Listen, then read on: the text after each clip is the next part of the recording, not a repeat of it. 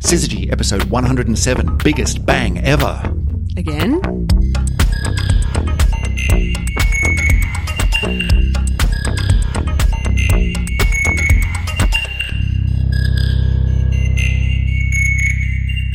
And welcome back to another edition of the Syzygy podcast. My name is Chris Stewart, and I am sitting, as usual, at the round desk in the office of Dr. Emily Brunsden here at the University of York. Emily, how are you doing? Hello. I am doing very well, thank you. Good. Listen, do we have any follow-up of anything from the last little while that we need to catch up on, or are we just jumping straight into this one? Don't think anything else has crashed into the moon that I've missed? No, I don't think so either. So today, we're just going to jump straight in. But interestingly, today we're talking about something which is really, really, really big. And this is becoming a bit of a theme in recent episodes, because it wasn't long ago that we were talking about the biggest black hole evs. What episode was that? I can't remember. It was a couple of episodes ago. But yeah, 104. This stonkingly huge black hole, which was bigger than all the other black holes, we think, at least is on the upper boundary of how big a black hole could conceivably get in the lifespan of the universe so far. So that was kind of cool. And we're following it up today with something else in the news, which was really, really big. Emily,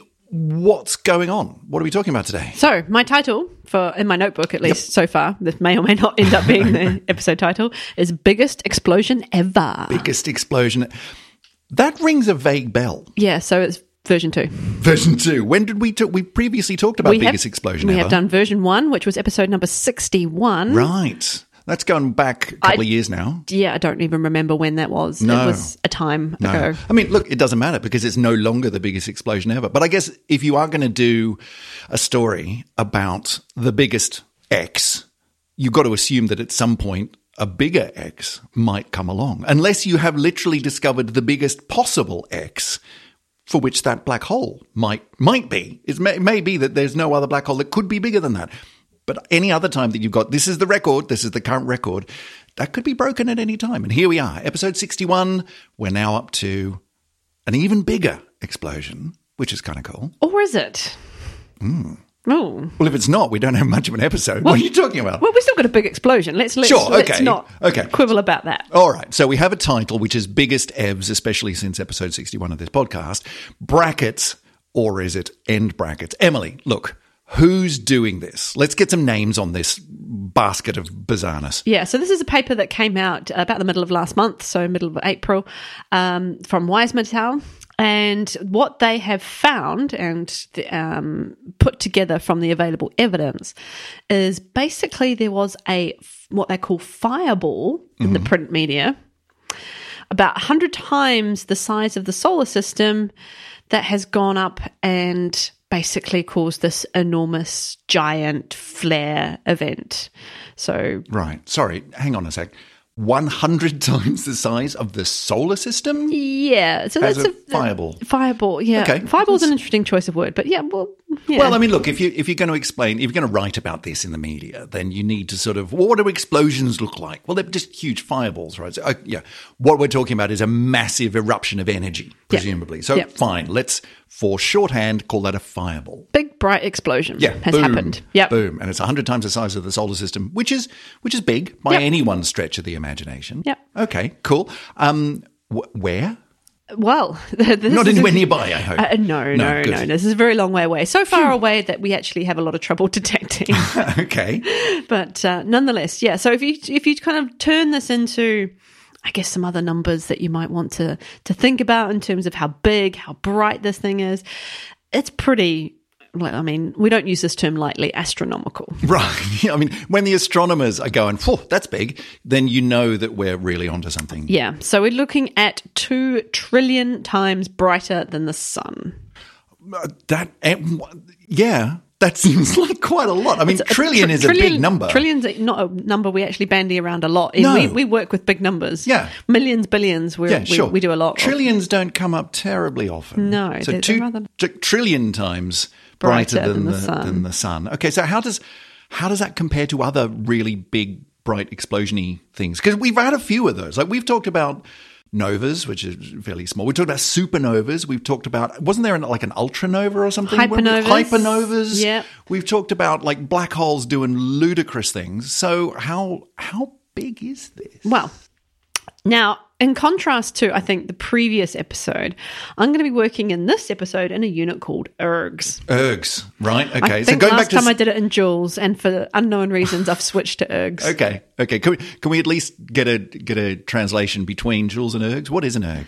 An erg, well, if you want to know the amount of energy, it's a unit of energy, so how much energy you have. One erg, as I found one nice description, is about one housefly doing a press-up with one leg.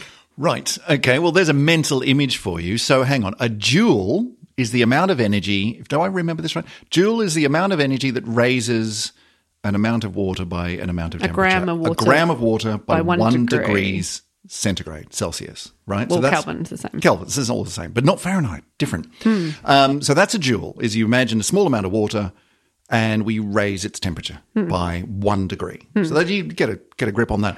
I don't really know how to translate that to houseflies doing push-ups. So I imagine the erg is significantly smaller than a joule.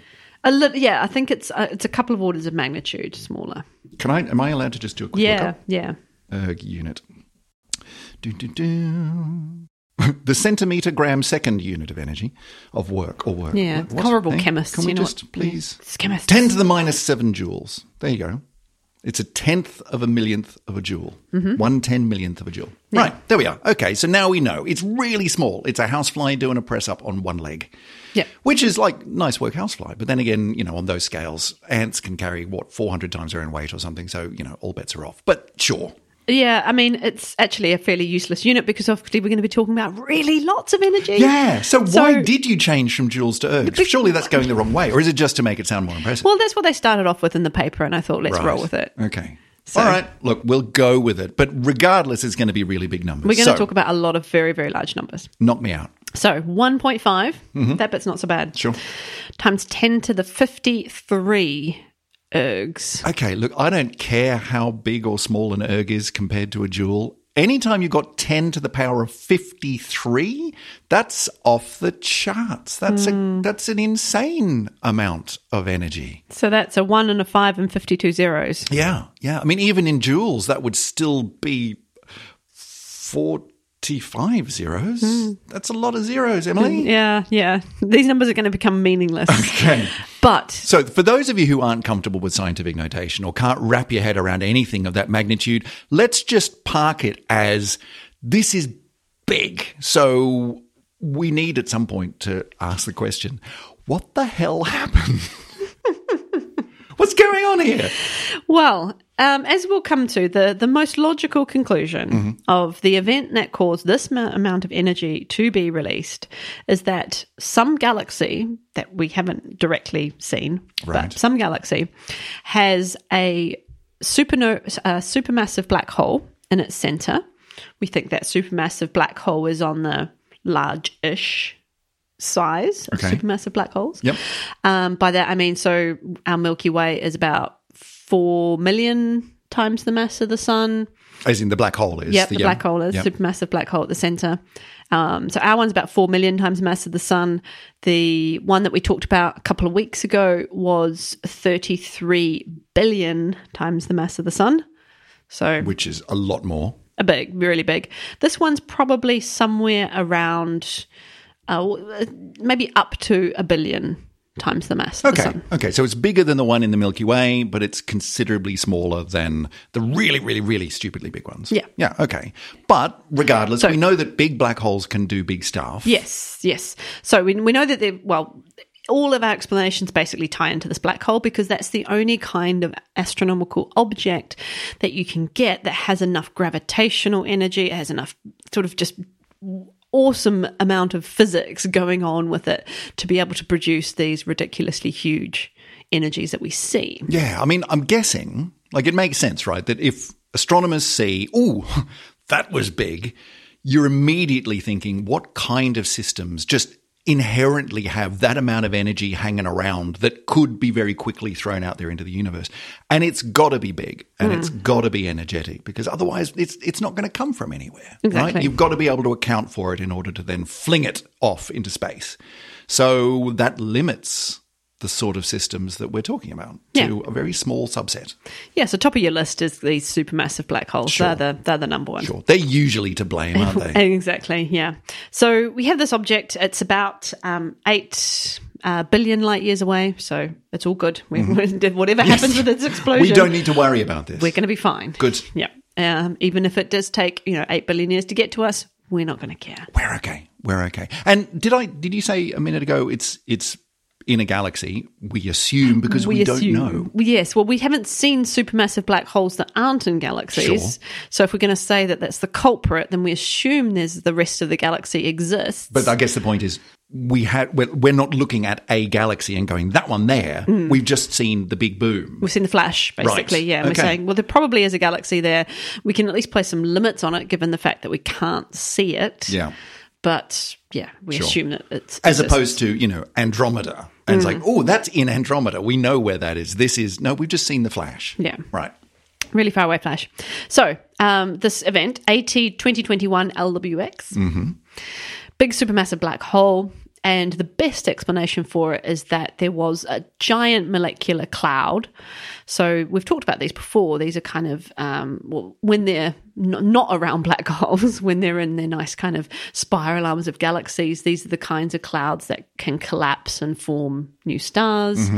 But in this case, giant molecular cloud seems to have been eaten by the black hole. Right. And that's the sort of thing when stuff is falling into big black holes, enormous amount of energy erupts out because of all of the weird stuff that happens around the edge of the black hole and all the big nasty Huge magnetic amounts of fields energy and are stuff. released, yeah. So we need a fairly large cloud. I do have the mass written down here somewhere, but it's evading me right this second, but fairly large one.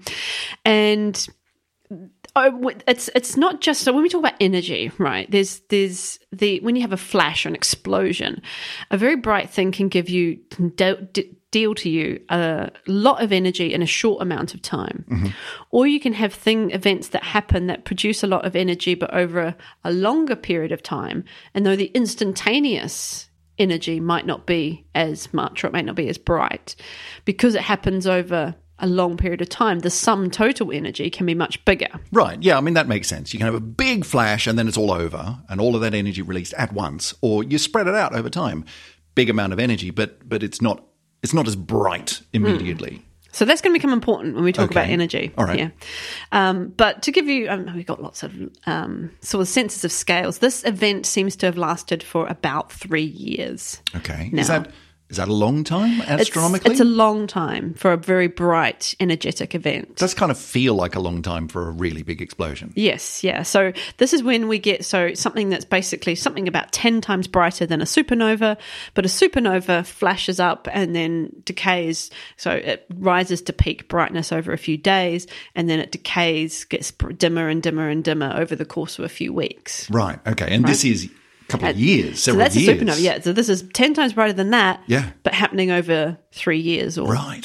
so far. Yeah. So no wonder astronomers are looking at it and going, oh, this is interesting. Yes. That's not what you see every day. And so that's where we get this largest amount of energy in the sense that it's coming from over the 3-year period. It's going to put out something like this 1.5 times 10 to the 53 ergs. Right, that makes sense because an energy, a quantity of energy is, you can think of it as we can hold it in a bucket. Here it is. Here's the energy, but this is energy over time. This is stuff that is happening over time, and so this is an incredibly bright thing, but it continues to be incredibly bright. There's a process happening here, which is kind of ludicrous by the sound of it. Yeah, but then this 10 to the 53 might not be the biggest number we're going to talk about today. Okay. There are bigger numbers when we talk about energies. So I think it might be quite interesting to kind of build up to those numbers and put this in some sort of context. Okay, because it's really easy to say, "Ooh, this is really big. Here's a really, really big number," and end of story. And we're done here. And we walk away and pat ourselves on the back. But we like to, we pride ourselves on the context. Yes. On this show. Well, we need like it. We need it to be able to talk about how this is bright compared to other bright things, Sure, right? sure. So I started doing some good old Googling, getting on. Now my search history is going to be a little bit dicey from now on, and I'm not surprised if I'm going to be watched because I started, asking the search engines for things like what was the biggest explosion ever? Oh, good. Yeah. What is the biggest nuclear weapon that we've ever made? Fantastic. You're going to get a knock on the door very soon. I thought I might. From some people in dark suits and glasses. Yeah. But let's go with it, right? So we have our fly doing a press up. That's 1 erg. Sure. And that's not a lot. To be clear, that's not a big explosion. No, it's very small. We have the biggest explosion that's non-nuclear in the world that we understand to have happened was something called ship in Halifax, Canada. Oh, I remember hearing about this. This was a ship that was packed full of explosives that caught fire and just went kaboom. Yes. A lot of explosives in a very small space. And that wasn't good. No, 1917. Yeah. I don't remember it, but I remember reading about it, is what I'm saying. I'm not that old. No, not yet. So that released something like 1.2 times 10 to the 20 ergs. Okay, so that puts us on a scale here. An erg is very, very small. 10 to the 20 ergs is a boatload of regular explosives. Yeah, there you go. TNT kind of thing. Yeah.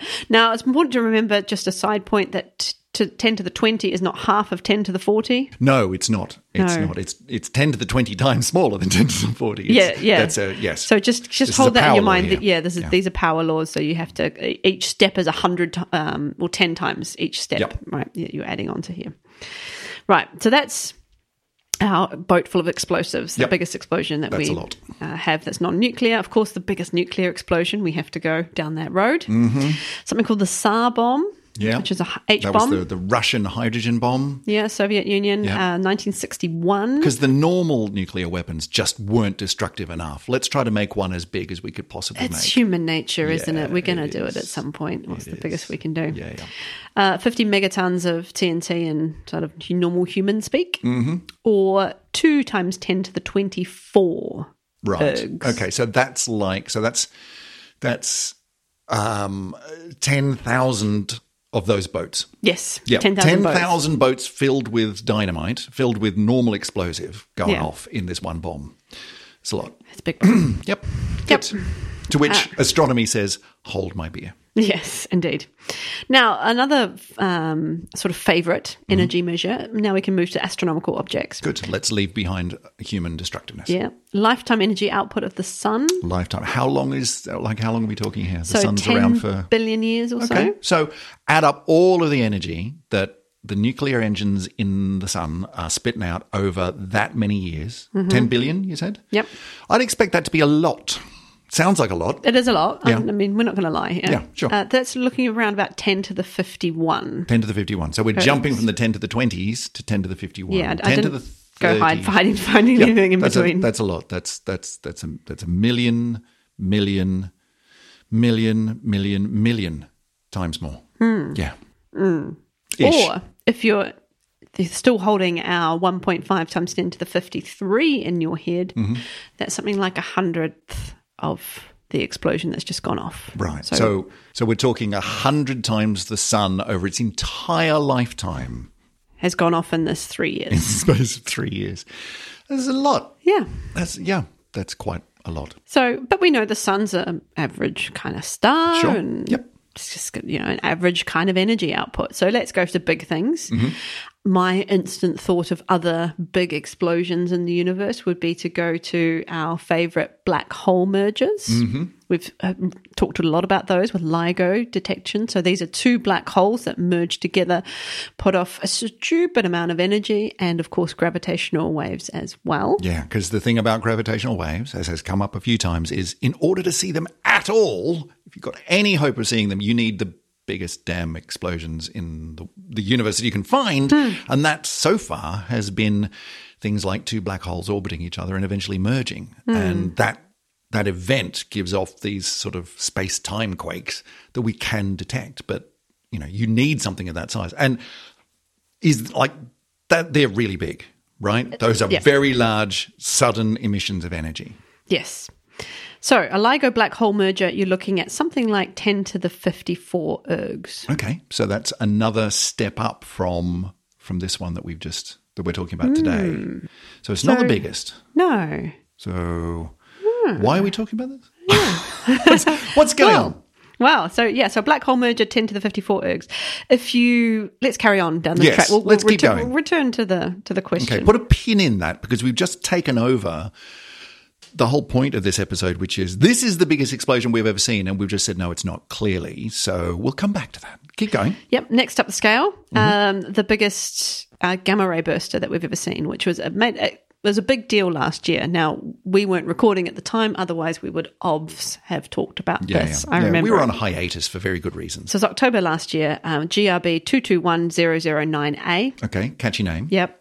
And remind us, a gamma ray burster, that's one of those titles which is very descriptive without actually telling you anything about what's going on, right? Gamma rays are very high energy, very short wavelength photons. It's light, but just really high frequency light. And a burster presumably is something that bursts out a lot of gamma rays. So, they just suddenly appear. What is it, though? Yeah. What is it? Well, the reason why they're called gamma ray bursters is just because we were noticing that these things just went pop with enormous amounts of gamma rays in the sky without having a clear explanation for them, at least initially, right? Sure.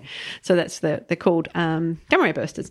Now, this particular gamma ray burster, there's a slight kind of variation in their origins. Most of them come from black holes, supermassive black holes eating objects. The usual story. Yeah. So you trace it back and there's a black hole doing something weird. I mean, it's like quasars, right? Quasars for a long time we don't know what this is. It's just really energetic. Turns out probably supermassive black holes. Oh, yeah. It's always supermassive black holes. Yeah. Okay. So in this particular event, which was about 70 times brighter than a typical gamma ray burster, we think that probably it was something like a 20 solar mass star fell into a black hole. Oh, that's going to hurt. Yeah. This is last year. This is the one we're talking about last year. Yeah. Wow. Okay. So, huge output of energy. We did see a tiny little optical flash as well, but we're getting most of the energy at the high, gamma rays, etc. Right. And so putting all that together and sort of looking at, it was bright, but it was only bright for a few minutes. So the energy output was kind of condensed into just a few minutes. We talked about this, I can't remember when it was, which episode, but very recently talked about, what would it be like to be nearby and see it? Like, you wouldn't want to be because you wouldn't be there for very long. But imagine if you could. Imagine that, seeing like a 20 solar mass star falling into a supermassive black hole. A huge star, right? That would be nuts, and then you'd be dead. But that would be nuts. Anyway, So how big was that one? So, models differ somewhat, but there'll be error bars. I've got a sort of numbers around 2 to 6, maybe even as much as 10. So 10 to the 54 to 10 to the 55. Okay. Ergs. Okay. So again, we've moved on from biggest explosion ever that we're talking about today. We're now up to potentially 100 times, maybe sort of 10 to 100 times bigger. Getting more uncomfortable with this episode. Yeah. Yeah. Good. But this is going to be reassuring for you. Okay. Go back to episode 61. Cast your mind back. Well, it's well and truly gone from my memory. So you're going to have to remind me. What did we talk about? We talked about the biggest explosion ever. Well, yes. Yeah, we've established that. But what was it? So basically what was found was an enormous hole in the sort of there was a big jet coming out from one of these active galactic nuclei. So again, supermassive black hole in the center of a galaxy. Doing something weird. Going out into the intergalactic medium, and it had carved out this enormous void. Oh, that's right. Yeah. Which was several times the size of the Milky Way. Pushed all the stuff out, right? Yeah. And do I remember correctly that if you then work backwards and say, how much energy would it take to carve out this void through all the stuff that was there, then you come up with a very large number. You do. Yep. I mean, it's a large number also because it happened over the course of a few 100 million years, right? Sure. It wasn't an instantaneous kaboom. Yeah. But it was like almost, I've got this terrible image. It's not correct, but I've got a terrible image of this giant laser just carving out this cavity. Yeah, which I mean, sure. As opposed to an enormous bomb going off and then it's all over and then you pick up the pieces. Yeah. Like, this is a very, very slow bomb going off over a very, very long period of time. But it's still with a load big of amount of energy. So that's going up to 5 times 10 to the 61 ergs. Right. That's energy. That's quite a lot. I mean, I guess at some point you've got to question, are we talking about explosions here, or are we talking about systems. Like, can you even call it an event at that point? Or is it just some kind of ongoing process? At which point, surely the biggest and like the most energetic process is like the universe itself. That was the Big Bang, which is still going on now. So, at some point you kind of got to draw a line under it and say, what are we even talking about here?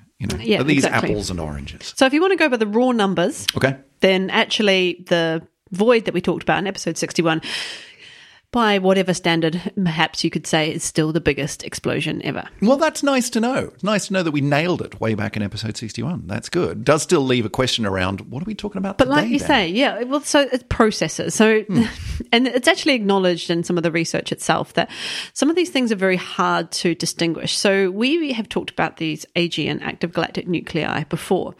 And a typical AGN will have a jet, and it's got some fluctuations in brightness because of the sort of stochastic feeding of the black hole. So a clump of matter falls into black hole, big energy release, clump of matter falls in. And that's not a regular thing, that's a random thing. Yeah, but it's random, but it's continually random. Yeah. So it's kind of almost like a flickering, if you like, explosion.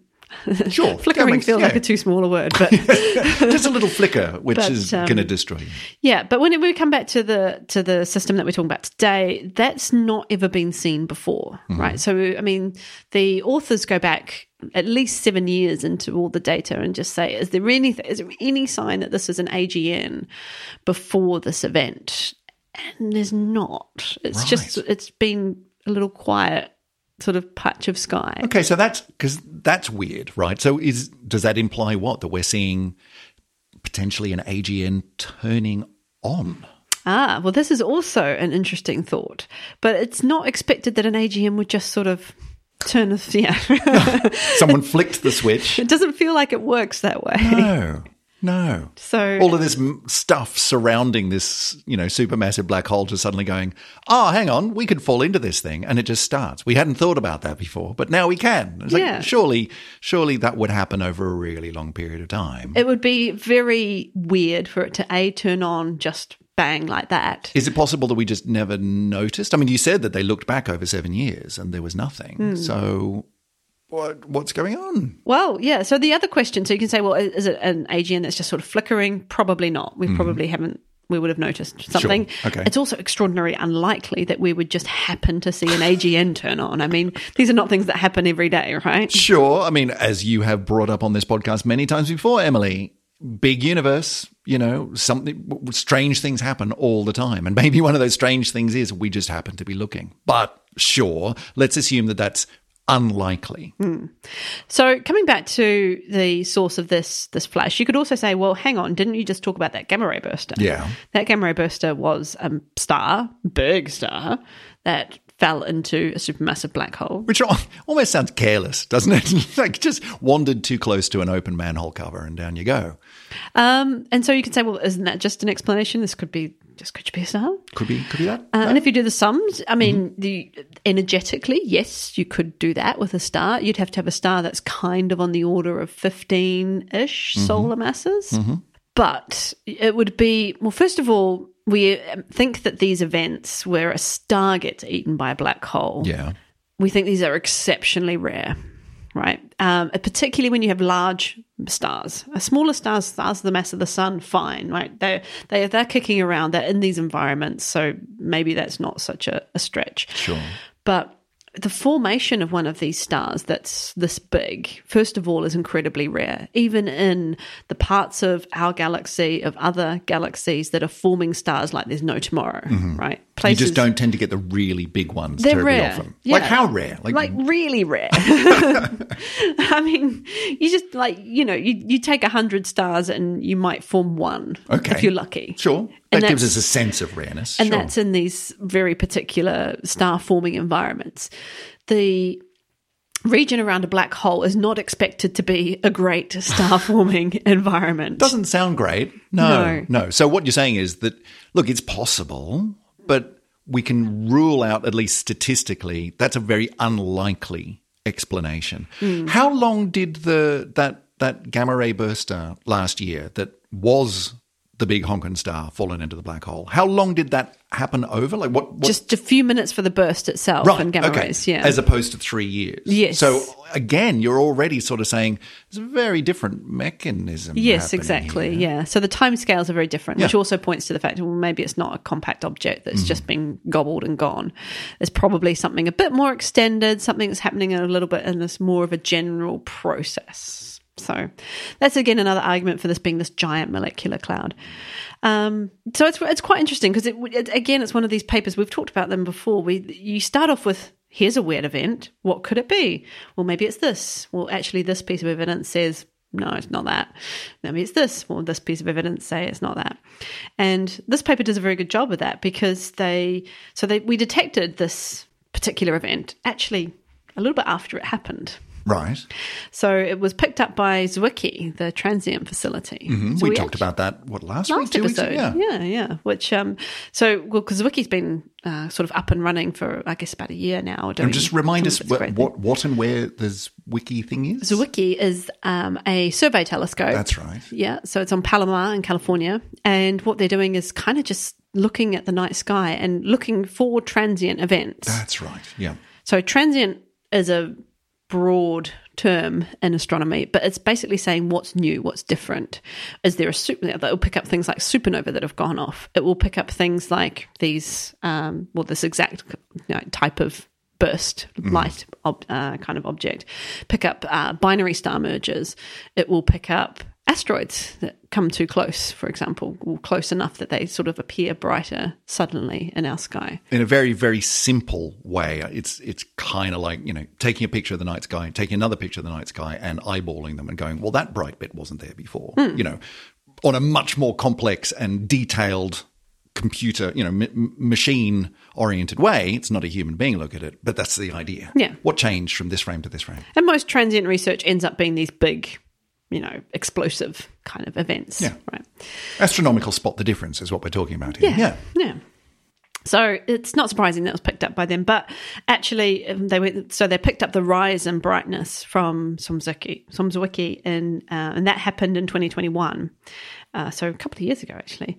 And they were able to then go back through the data and sort of say, and back through loads of other archives of data and say, well, what was there before? And they actually noticed that the first rise in brightness happened almost a bit more than a year before that, in 2020. Yeah.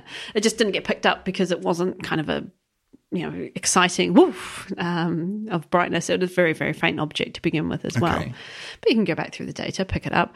And indeed, it was picked up in other surveys around the same time as well. So Atlas-wise, I don't want to go into the details of those surveys, but I want to acknowledge that they contributed to them as well. Other surveys are available. And then if you go back further than that, in the previous 7 years, there's just Nothing. And that's fairly conclusive. Yeah. We've had a really good look at this and it just wasn't something there. 2020 is when this thing started kicking off. Yeah. So then you have your 3 years, right? Because it's still 2023. But astronomers are not, restricted to the optical part of the spectrum. This is an optical facility. We're saying, well, this thing's gone bright. What is it? Is it a supernova? Is it a hypernova? Is it a binary star merge? Is it just a thing that's come a bit too close to the Earth and looks like it's kind of a bit bright? Well, we know it's not that because it would have moved. But we're ruling out all of these things. What are the possibilities? So you do what you do, and you go and look at it with other telescopes, with other parts of the spectrum. They found it in the X-ray. So that's really exciting because X-rays are very high energy. So this was with SWIFT, the X-ray space telescope. If you see something bright in the X-ray, you know that there's something. There's a lot of on. energy. Yeah. And in fact, it's so bright that in this case, there's probably some secondary emission. So what we mean by that is that you've got clump of cloud falling into black hole, and therefore you get brightness. But that brightness has actually heated up a part of the remaining matter in the accretion disk of the black hole. So now the accretion disk is now glowing really brightly and also putting off X-rays. Wow. So when that's getting bright enough to put off X-rays, you know that's really something going on. Yeah, exactly. And so you can confirm that. The authors went and looked at this in ultraviolet, got some spectra. So they took the light, broke it up into its wavelengths, because when you have spectra, you can look for the temperature fingerprint of what you're looking at. You can see basically where you have peaks, and overall peak in a spectrum will tell you the temperature of an object. Just like, so we can't see things in the infrared because they're not bright enough. Well, they're not. We don't see infrared light, but what an infrared camera does is look for those photons in the infrared, and they can pick up the peaks, and you can get temperature measurements from where the peak in the infrared is. That's a very standard process that we do. Sure. Okay. So in this case, we're looking for the peak, and the peak turned out to be in the ultraviolet part of the spectrum. Which is hot. Hot, yeah. Something around maybe 13,000 degrees. And this is the emission from the disk again. So this is telling you about that secondary. Wow. The disk is 13,000 I mean, this degrees. is the equivalent of something heating up, here on Earth. And it goes through like the red hot phase, which is really hot. But then it goes through the blue hot phase, which is like, don't get anywhere near that. When you can't see it anymore, like when you can't see it glowing anymore, it's either cold or it's so hot that it's gone into the ultraviolet, and that's a concern. Yes. Yeah. So very, very hot, 13,000 degrees. I mean, it's hotter than the surface of the sun. Yeah. Right? Wow. Sun's 6,000-ish. So, yeah, this is a hot disk. Yeah, Now, I think everything that you're saying, Emily, is pointing towards this is big, this is hot, this is energetic. Yeah, and then just to confirm that that's a secondary emission is coming from the disk, you can look at the infrared, and the infrared is telling us that there's loads of dust there as well. So dusty, hot, bright, supermassive black hole, cloud falling in, lots of energy. So everything's pointing towards that is the thing. It's not a big star falling into it or being gradually ripped apart. It's this huge gas cloud. When you talk about a molecular gas cloud, is that the same thing as saying a dust cloud? Like, Yes. Are they sort of interchangeable? Yeah, they are a bit, yeah.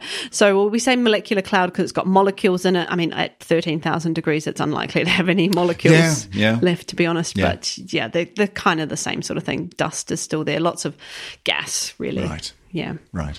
So very exciting object. And it's at this point where I noticed in the abstract of the paper, perhaps the clue where I think maybe this could be a little bit the fault of the media that have bigged this up a bit. Yeah, because I mean, I have seen it all over the media. I'm the one who sent you this link from, I think it was from The Guardian, saying, hey, should we talk about this one? I don't really know what it is, but what do you reckon? Because it was all over the media. I remember hearing about it on the radio. It was in the newspapers. BBC. It was all over the internet. I saw it on the social medias. Biggest explosion evs. And so what were they picking up on? Where's the hype coming in? Here's the statement from the paper. Yep. This is greater than any known optical transient. So my guess is that it all hinges on optical transient. It absolutely does. It absolutely does. Biggest known anything, or to get the papers, biggest known optical transient. Sorry, can you just translate that for us? Okay. Optical.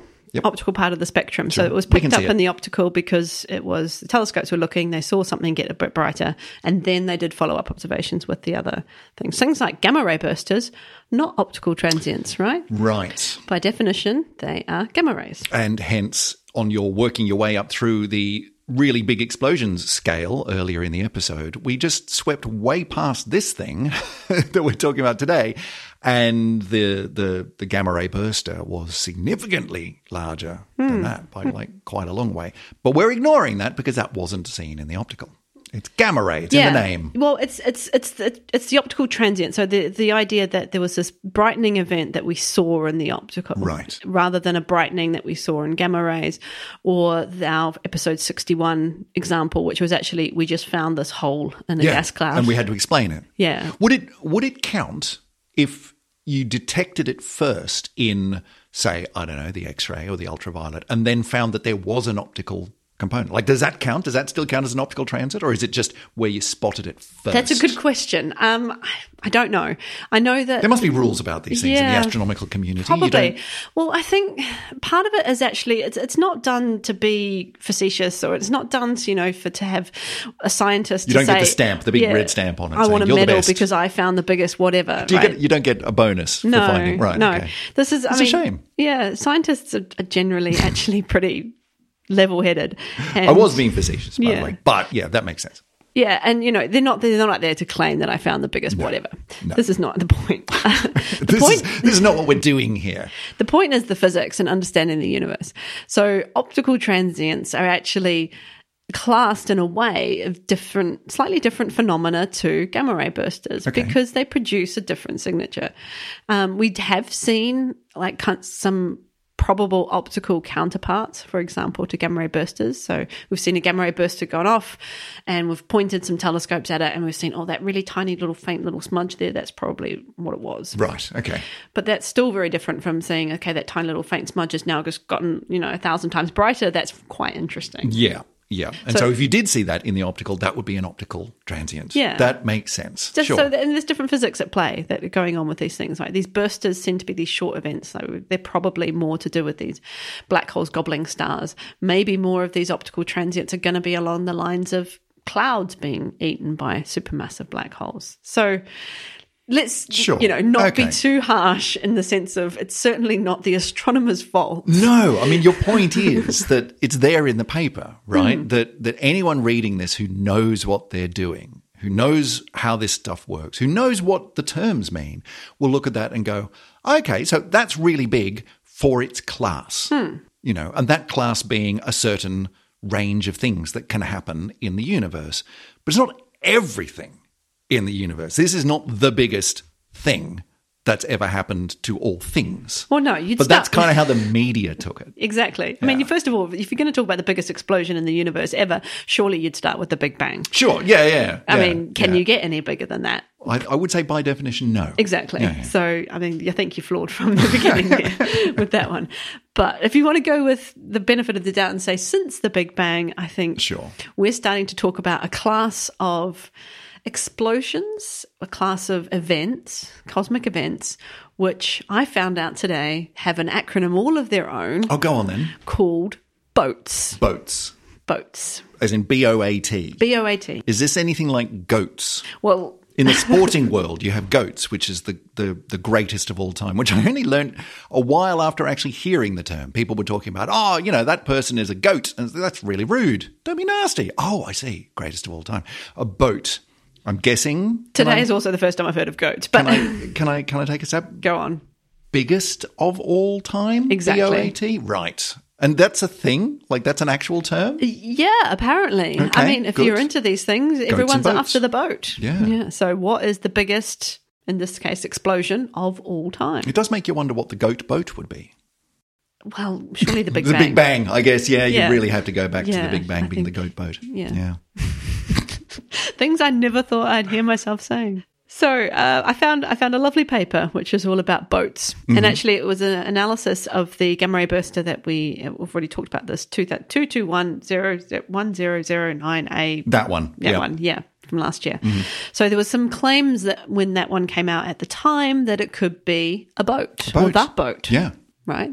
And I mean, excluding the carving out of a sort of a whole thing, which we talked about, I can see why they could make that claim, right? But hang on. Backing up a second. Like taking the sporting analogy, right? You can talk about, for example, I don't know, tennis goats, right? Greatest of all time in tennis.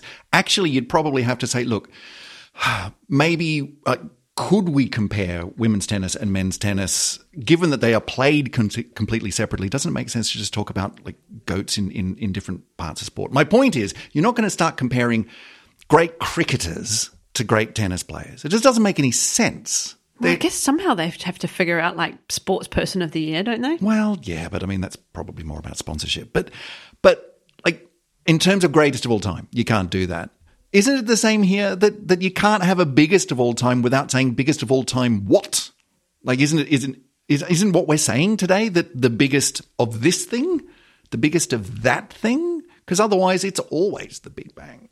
Am I right?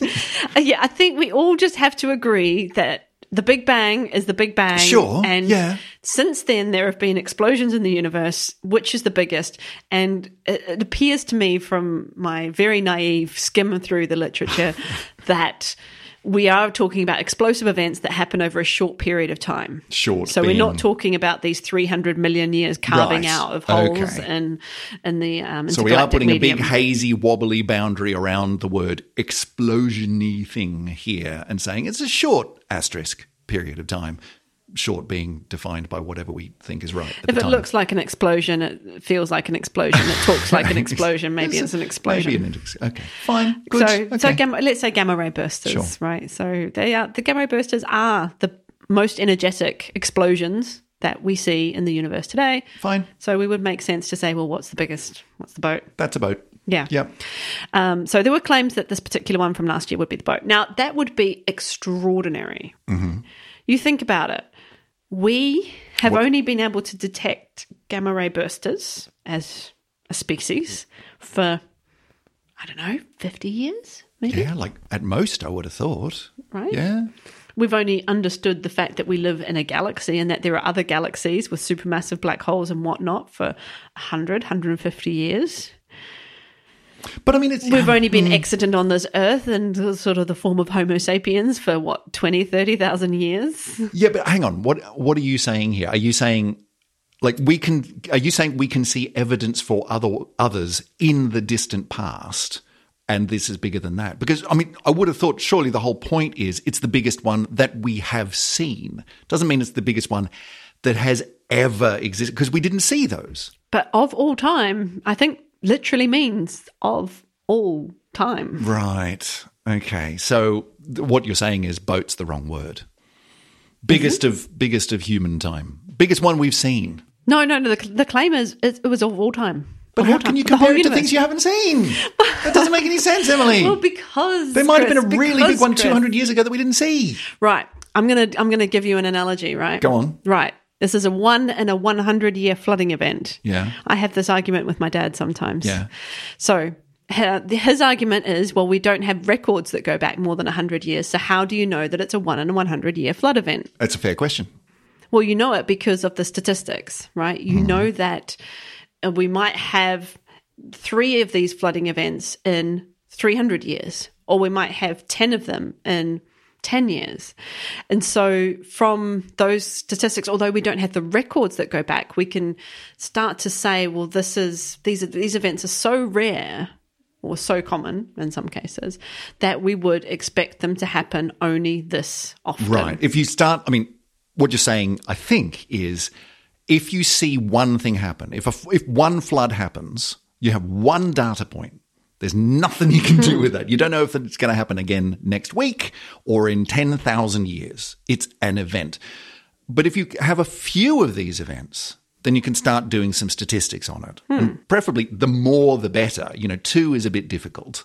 3 is even really crazy. But you don't even need to have exact numbers of those events, right? You know more information that is more than just your singular flood, for example. Right. You know statistics on climate.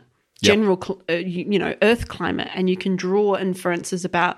We can draw inferences about what the climate was 10,000 years ago. Yes. Yeah, okay. So you can bring in assumptions or extrapolations from what we know now and what we observe now and the connection between that and where we are. The climate, the global atmospheric conditions and the surface conditions and so on. The equivalent in the universe is, well, we know the physics. We know what's going on. We know what happened in the past. We know what conditions were going on. And so what I'm interpreting you saying is we don't need to see loads of these things to know when we see the biggest one. Yeah, exactly. So we know that, let's say, 20 solar mass stars, which is what we think was a part of this gamma ray burster. We know that those are exceptionally rare. We know that the chances of finding them in the vicinity of a supermassive black hole is Right. Yep. extraordinarily rare.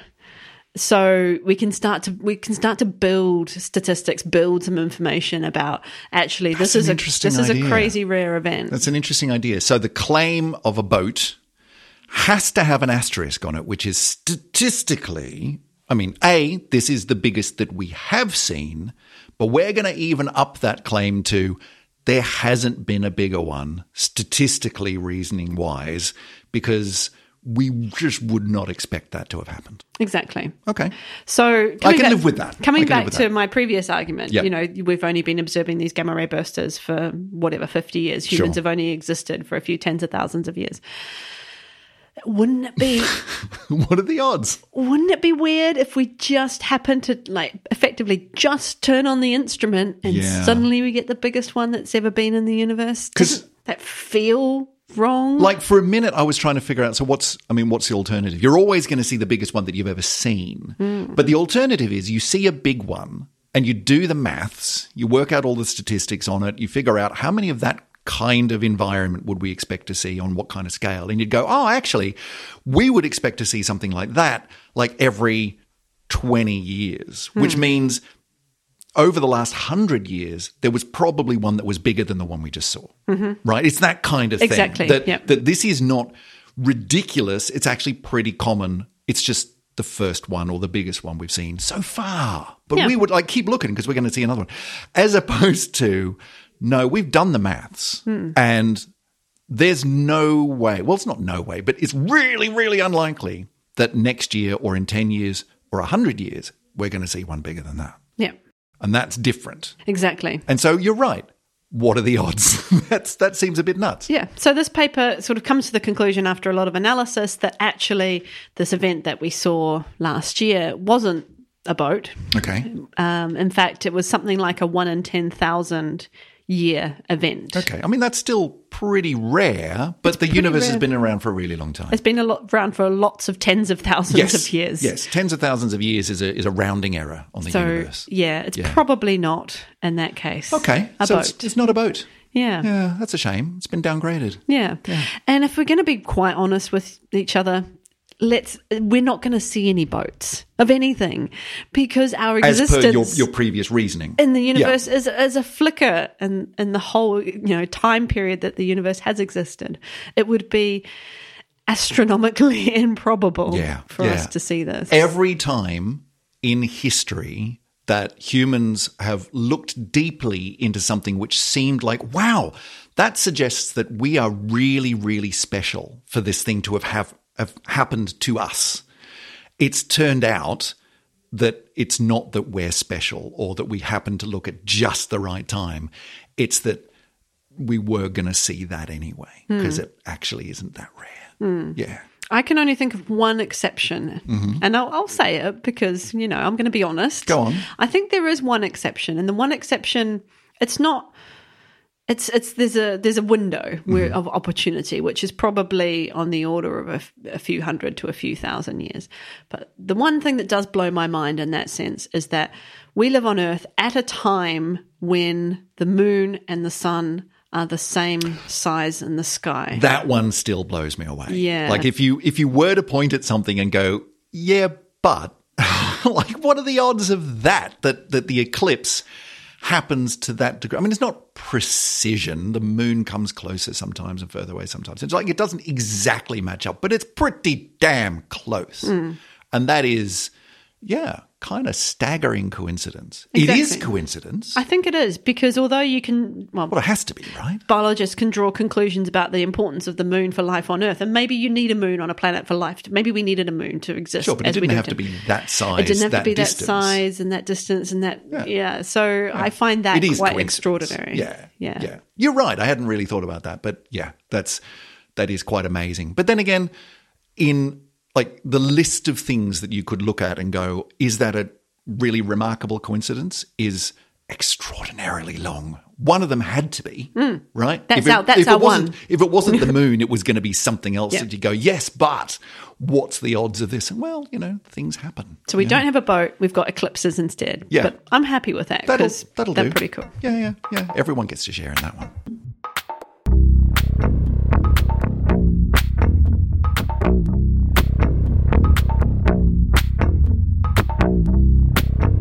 Right. So if we don't have a boat, we don't have a goat, we don't have a goat boat, but it's been a really fun and unexpectedly deep discussion of what it means to be the biggest And what kind of thing are we talking about? Is it an explosion? Is it something that happens over really long periods of time? Are we comparing tennis and cricket? Are we comparing apples and oranges here? I didn't expect this was going to go that way today, and I think it's been kind of fun. I think we've even got a new meme. Yeah? It's going to be a supermassive black hole. Yeah. It's always going to be. Who's responsible? It's the supermassive black hole. That and goats on boats, I think. We need to. I think the show art for this episode needs to have a goat on a boat. So somewhere. now, dear listeners, next time you hear the biggest XXX or the Exiest X and the X of the universe, you can look at that with your goat boat eyes and you say, know who did it. You know who's responsible. Supermassive black hole. Pull your head in. Listen, if you want to get in touch with us in order to tell us about your favourite goat or boat, doesn't really matter. We're open to either. Then there's plenty of ways that you can do that. Emily, tell us one. So go to the Syzygy website. You got to do it. It's fabulous. And it's the place to go. It's the place to be. It's where all the cool kids hang out. So syzygy.fm, syzygy.fm. It doesn't even take you very long to put it into your... What do you call that bar? That bit where you put addresses in? The thing on the browser thing. Yeah. The browser thing. Yeah. And once you're there, what do you find? What's on the website? So you can find all our past episodes, which is very useful when you think, didn't we already talk about I'm sure I've heard this, episode 61. Yeah. You can even control F and find yes, that's right. nice stuff on there. It's on there. Yes, you can get all the past episodes and catch up and find out what we were actually talking about in that episode, because I don't think we very well represented it today. Yeah, I'll have to go and have a listen. We'll see what we can find. But you can also find our contact page and send us through some comments and questions and anything. And you never know if it's a really good question that gets our brains working. We have been known in the past to turn listener questions into entire episodes. So try us out, see what happens. On there as well is the Great Wall of Thanks, the Cosmic Great Wall of Thanks, which is for all of the people who've supported the show, including all of our fabulous Patreon supporters. And if you want to become one of those, then you can go to patreon.com/syzygypod, where for a very small amount of money you can help keep the electrons flowing through the website and all of our social media and the live events that we do from time to time, and just help us to do the thing that we do. Otherwise, if you want to help the show, a couple of ways you can do that. Tell everyone you know. Tell that friend or relative or, favourite cousin of yours who's into nerdy space stuff to go and find us, because the more people who listen to us, the more we feel like we're doing a good job. The other thing you can do is to give us a review or a 5-star rating, and that helps us to rise up through the noise of the podcast universe. But otherwise, we're on a roll. We're doing well. We'll just keep this going. We'll be back again in a week, plus or minus a week. Yeah, the next episode. Yeah. Well, it's probably the best way to see it, isn't it? We'll see you at the next episode, listeners. See you later. Bye, everybody.